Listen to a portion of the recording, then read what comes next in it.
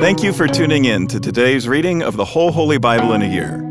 I'm Mike Householder, pastor at Lutheran Church of Hope in West Des Moines, Iowa, and I want to encourage you to continue to dive into these daily readings from God's inspired and living Word. It's a healthy spiritual habit that will strengthen your faith and bless your soul. Let's start with today's reading from the New Testament, read to you by a member of our church from the New Living Translation. The Gospel of John, chapter 7. After this, Jesus traveled around Galilee. He wanted to stay out of Judea, where the Jewish leaders were plotting his death. But soon it was time for the Jewish festival of shelters, and Jesus' brothers said to him, "Leave here and go to Judea, where your followers can see your miracles. You can't become famous if you hide like this. If you can do such wonderful things, show yourself to the world," for even his brothers didn't believe in him. Jesus replied, "Now is not the right time for me to go, but you can go any time. The world can't hate you, but it does hate me, because I accuse it of doing evil. You go on. I'm not going to this festival, because my time has not yet come." After saying these things, Jesus remained in Galilee. But after his brothers left for the festival, Jesus also went, though secretly, staying out of public view. The Jewish leaders tried to find him at the festival and kept asking if anyone had seen him. There was a lot of grumbling about him among the crowds. Some argued, "He's a good man," but others said, "He's nothing but a fraud who deceives the people." But no one had the courage to speak favorably about him in public, for they were afraid of getting in trouble with the Jewish leaders. Then, midway through the festival, Jesus went up to the temple and began to teach. The people were surprised when they heard him. "How does he know so much when he hasn't been trained?" they asked. So Jesus told them, "My message is not my own. It comes from God who sent me. Anyone who wants to do the will of God will know whether my teaching is from God or is merely my own. Those who speak for themselves want glory only for themselves, but a person who seeks to honor the one who sent him speaks truth, not lies. Moses gave you the law, but none of you obeys it. In fact, you are trying to kill me." The crowd replied, "You're demon-possessed. Who's trying to kill you?" Jesus replied, "I did one miracle on the Sabbath, and you were amazed. But you work on the Sabbath too, when you obey Moses' law of circumcision. Actually, this tradition of circumcision began with the patriarchs long before the law of Moses. For if the correct time for circumcising your son falls on the Sabbath, you go ahead and do it, so as not to break the law of Moses. So why should you be angry with me for healing a man on the Sabbath? Look beneath the surface so you can judge correctly." Some of the people who lived in Jerusalem started to ask each other, "Isn't this the man they are trying to kill? But here he is, speaking in public, and they say nothing to him? Could our leaders possibly believe that he is the Messiah? But how could he be? For we know where this man comes from. When the Messiah comes, he will simply appear. No one will know where he comes from." While Jesus was teaching in the temple, he called out, "Yes, you know me, and you know where I come from. But I'm not here on my own. The one who sent me is true, and you don't know him. But I know him because I come from him, and he sent me to you." Then the leaders tried to arrest him, but no one laid a hand on him, because his time had not yet come. Many among the crowds at the temple believed in him. "After all," they said, "would you expect the Messiah to do more miraculous signs than this man has done?" When the Pharisees heard that the crowds were whispering such things, they and the leading priests sent temple guards to arrest Jesus. But Jesus told them, "I will be with you only a little longer. Then I will return to the one who sent me. You will search for me, but not find me, and you cannot go where I am going." The Jewish leaders were puzzled by this statement. Where is he planning to go, they asked. Is he thinking of leaving the country and going to the Jews in other lands? Maybe he will even teach the Greeks. What does he mean when he says, "You will search for me but not find me, and you cannot go where I am going"? On the last day, the climax of the festival, Jesus stood and shouted to the crowd, "Anyone who is thirsty may come to me. Anyone who believes in me may come and drink. For the Scripture declares, rivers of living water will flow from his heart." When he said living water, he was speaking of the Spirit, who would be given to everyone believing in him. But the Spirit had not yet been given, because Jesus had not yet entered into his glory. When the crowds heard him say this, some of them declared, "Surely this man is the prophet we've been expecting." Others said, "He is the Messiah." Still, others said, "But he can't be. Will the Messiah come from Galilee?" For the Scripture clearly state that the Messiah will be born of the royal line of David in Bethlehem, the village where King David was born. So the crowd was divided about him.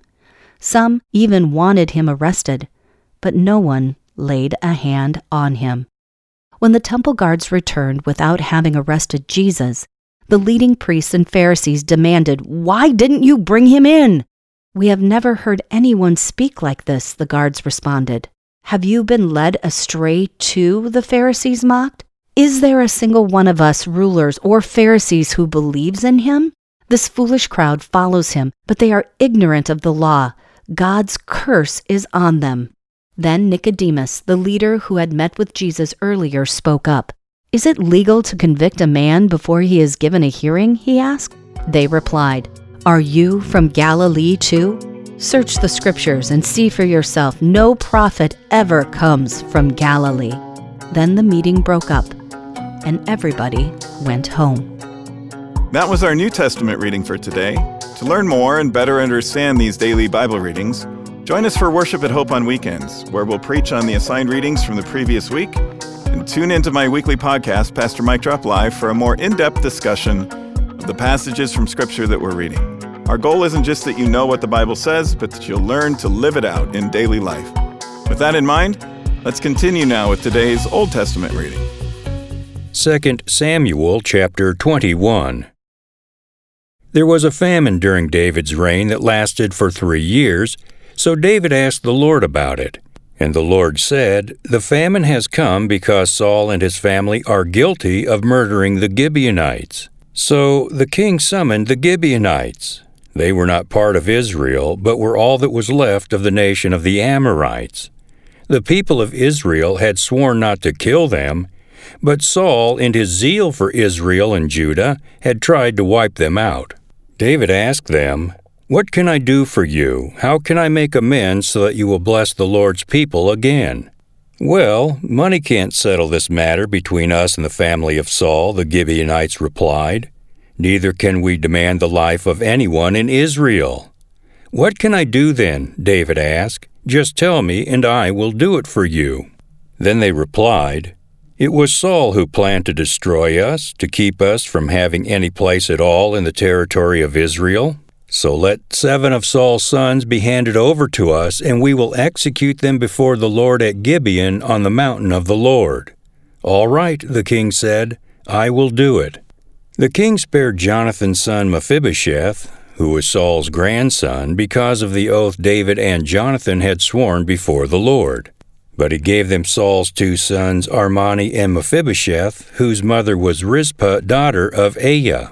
He also gave them the 5 sons of Saul's daughter Merab, the wife of Adriel, son of Barzillai from Meholah. The men of Gibeon executed them on the mountain before the Lord, so all 7 of them died together at the beginning of the barley harvest. Then Rizpah, daughter of Aiah, the mother of 2 of the men, spread burlap on a rock and stayed there the entire harvest season. She prevented the scavenger birds from tearing at their bodies during the day and stopped wild animals from eating them at night. When David learned what Rizpah, Saul's concubine, had done, he went to the people of Jabesh Gilead and retrieved the bones of Saul and his son Jonathan. When the Philistines had killed Saul and Jonathan on Mount Gilboa, the people of Jabesh Gilead stole their bodies from the public square of Bethshan, where the Philistines had hung them. So David obtained the bones of Saul and Jonathan, as well as the bones of the men the Gibeonites had executed. Then the king ordered that they bury the bones in the tomb of Kish, Saul's father, at the town of Zelah in the land of Benjamin. After that, God ended the famine in the land. Once again the Philistines were at war with Israel, and when David and his men were in the thick of battle, David became weak and exhausted. Ishbi-Benob was a descendant of the giants. His bronze spearhead weighed more than 7 pounds, and he was armed with a new sword. He had cornered David and was about to kill him. But Abishai, son of Zeruiah, came to David's rescue and killed the Philistine. Then David's men declared, "You are not going out to battle with us again. Why risk snuffing out the light of Israel?" After this, there was another battle against the Philistines at Gob. As they fought, Sibbecai from Hushai killed Saph, another descendant of the giants. During another battle at Gob, Elhanan, son of Jair from Bethlehem, killed the brother of Goliath of Gath. The handle of his spear was as thick as a weaver's beam. In another battle with the Philistines at Gath, they encountered a huge man with 6 fingers on each hand and 6 toes on each foot, 24 in all, who was also a descendant of the giants. But when he defied and taunted Israel, he was killed by Jonathan, the son of David's brother Shimeah. These 4 Philistines were descendants of the giants of Gath, but David and his warriors killed them. 2 Samuel chapter 22. David sang this song to the Lord on the day the Lord rescued him from all his enemies and from Saul. He sang, "The Lord is my rock, my fortress, and my Savior. My God is my rock, in whom I find protection. He is my shield, the power that saves me, and my place of safety. He is my refuge, my Savior, the one who saves me from violence. I called on the Lord, who is worthy of praise, and He saved me from my enemies. The waves of death overwhelmed me. Floods of destruction swept over me. The grave wrapped its ropes around me. Death laid a trap in my path. But in my distress I cried out to the Lord. Yes, I cried to my God for help. He heard me from His sanctuary. My cry reached His ears. Then the earth quaked and trembled. The foundations of the heavens shook. They quaked because of His anger. Smoke poured from His nostrils. Fierce flames leaped from His mouth. Glowing coals blazed forth from Him. He opened the heavens and came down. Dark storm clouds were beneath His feet. He mounted on a mighty angelic being. He flew, soaring on the wings of the wind. He shrouded Himself in darkness, veiling His approach with dense rain clouds. A great brightness shone around Him, and burning coals blazed forth. The Lord thundered from heaven. The voice of the Most High resounded. He shot arrows and scattered His enemies. His lightning flashed, and they were confused. Then at the command of the Lord, at the blast of His breath, the bottom of the sea could be seen, and the foundations of the earth were laid bare. He reached down from heaven and rescued me. He drew me out of deep waters. He rescued me from my powerful enemies, from those who hated me and were too strong for me. They attacked me at a moment when I was in distress, but the Lord supported me. He led me to a place of safety. He rescued me because He delights in me. The Lord rewarded me for doing right. He restored me because of my innocence. For I have kept the ways of the Lord. I have not turned from my God to follow evil. I have followed all His regulations. I have never abandoned His decrees. I am blameless before God. I have kept myself from sin. The Lord rewarded me for doing right. He has seen my innocence. To the faithful you show yourself faithful. To those with integrity you show integrity. To the pure you show yourself pure. But to the crooked you show yourself shrewd. You rescue the humble, but your eyes watch the proud and humiliate them. O Lord, you are my lamp. The Lord lights up my darkness. In your strength I can crush an army. With my God I can scale any wall. God's way is perfect. All the Lord's promises prove true. He is a shield for all who look to Him for protection. For who is God except the Lord? Who but our God is a solid rock? God is my strong fortress, and He makes my way perfect. He makes me as sure-footed as a deer, enabling me to stand on mountain heights. He trains my hands for battle. He strengthens my arm to draw a bronze bow. You have given me your shield of victory. Your help has made me great. You have made a wide path for my feet to keep them from slipping. I chased my enemies and destroyed them. I did not stop until they were conquered. I consumed them. I struck them down so they did not get up. They fell beneath my feet. You have armed me with strength for the battle. You have subdued my enemies under my feet. You placed my foot on their necks. I have destroyed all who hated me. They looked for help, but no one came to their rescue. They even cried to the Lord, but He refused to answer. I ground them as fine as the dust of the earth. I trampled them in the gutter like dirt. You gave me victory over my accusers. You preserved me as the ruler over nations. People I don't even know now serve me. Foreign nations cringe before me. As soon as they hear of me, they submit. They all lose their courage and come trembling from their strongholds. The Lord lives. Praise to my rock. May God, the rock of my salvation, be exalted. He is the God who pays back those who harm me. He brings down the nations under me and delivers me from my enemies. You hold me safe beyond the reach of my enemies. You save me from violent opponents. For this, O Lord, I will praise you among the nations. I will sing praises to your name. You give great victories to your king. You show unfailing love to your anointed, to David, and all his descendants forever. 2 Samuel chapter 23. These are the last words of David. David, the son of Jesse, speaks. David, the man who was raised up so high. David, the man anointed by God of Jacob. David, the sweet psalmist of Israel. The Spirit of the Lord speaks through me. His words are upon my tongue. The God of Israel spoke.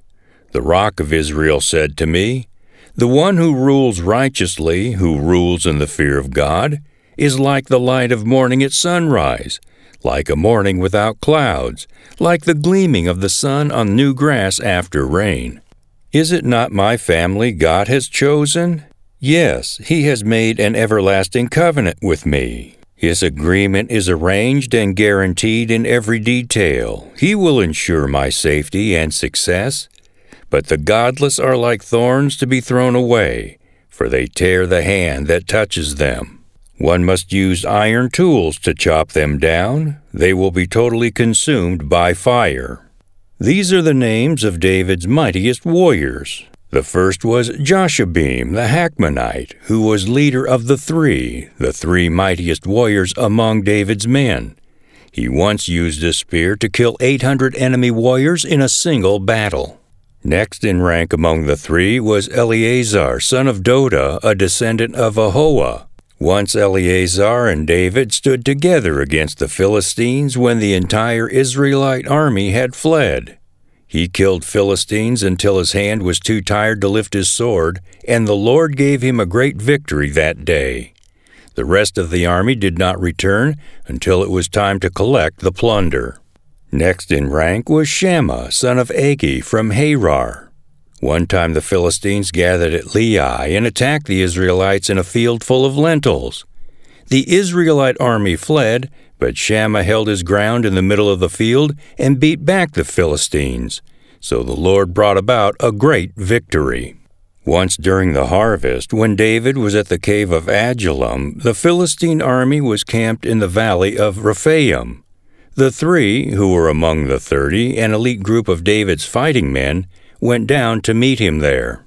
David was staying in the stronghold at the time, and a Philistine detachment had occupied the town of Bethlehem. David remarked longingly to his men, "Oh, how I would love some of that good water from the well by the gate of Bethlehem." So the three broke through the Philistine lines, drew some water from the well by the gate in Bethlehem, and brought it back to David. But he refused to drink it. Instead, he poured it out as an offering to the Lord. "The Lord forbid that I should drink this," he exclaimed. This water is as precious as the blood of these men who risked their lives to bring it to me." So David did not drink it. These are examples of the exploits of the three. Abishai, son of Zeruiah, the brother of Joab, was the leader of the 30. He once used his spear to kill 300 enemy warriors in a single battle. It was by such feats that he became as famous as the three. Abishai was the most famous of the 30 and was their commander, though he was not one of the three. There was also Benaiah, son of Jehoiada, a valiant warrior from Kabzeel. He did many heroic deeds, which included killing 2 champions of Moab. Another time on a snowy day, he chased a lion down into a pit and killed it. Once, armed with only a club, he killed an imposing Egyptian warrior who was armed with a spear. Benaiah wrenched the spear from the Egyptian's hand and killed him with it. Deeds like these made Benaiah as famous as the 3 mightiest warriors. He was more honored than the other members of the 30, though he was not one of the 3, and David made him captain of his bodyguard.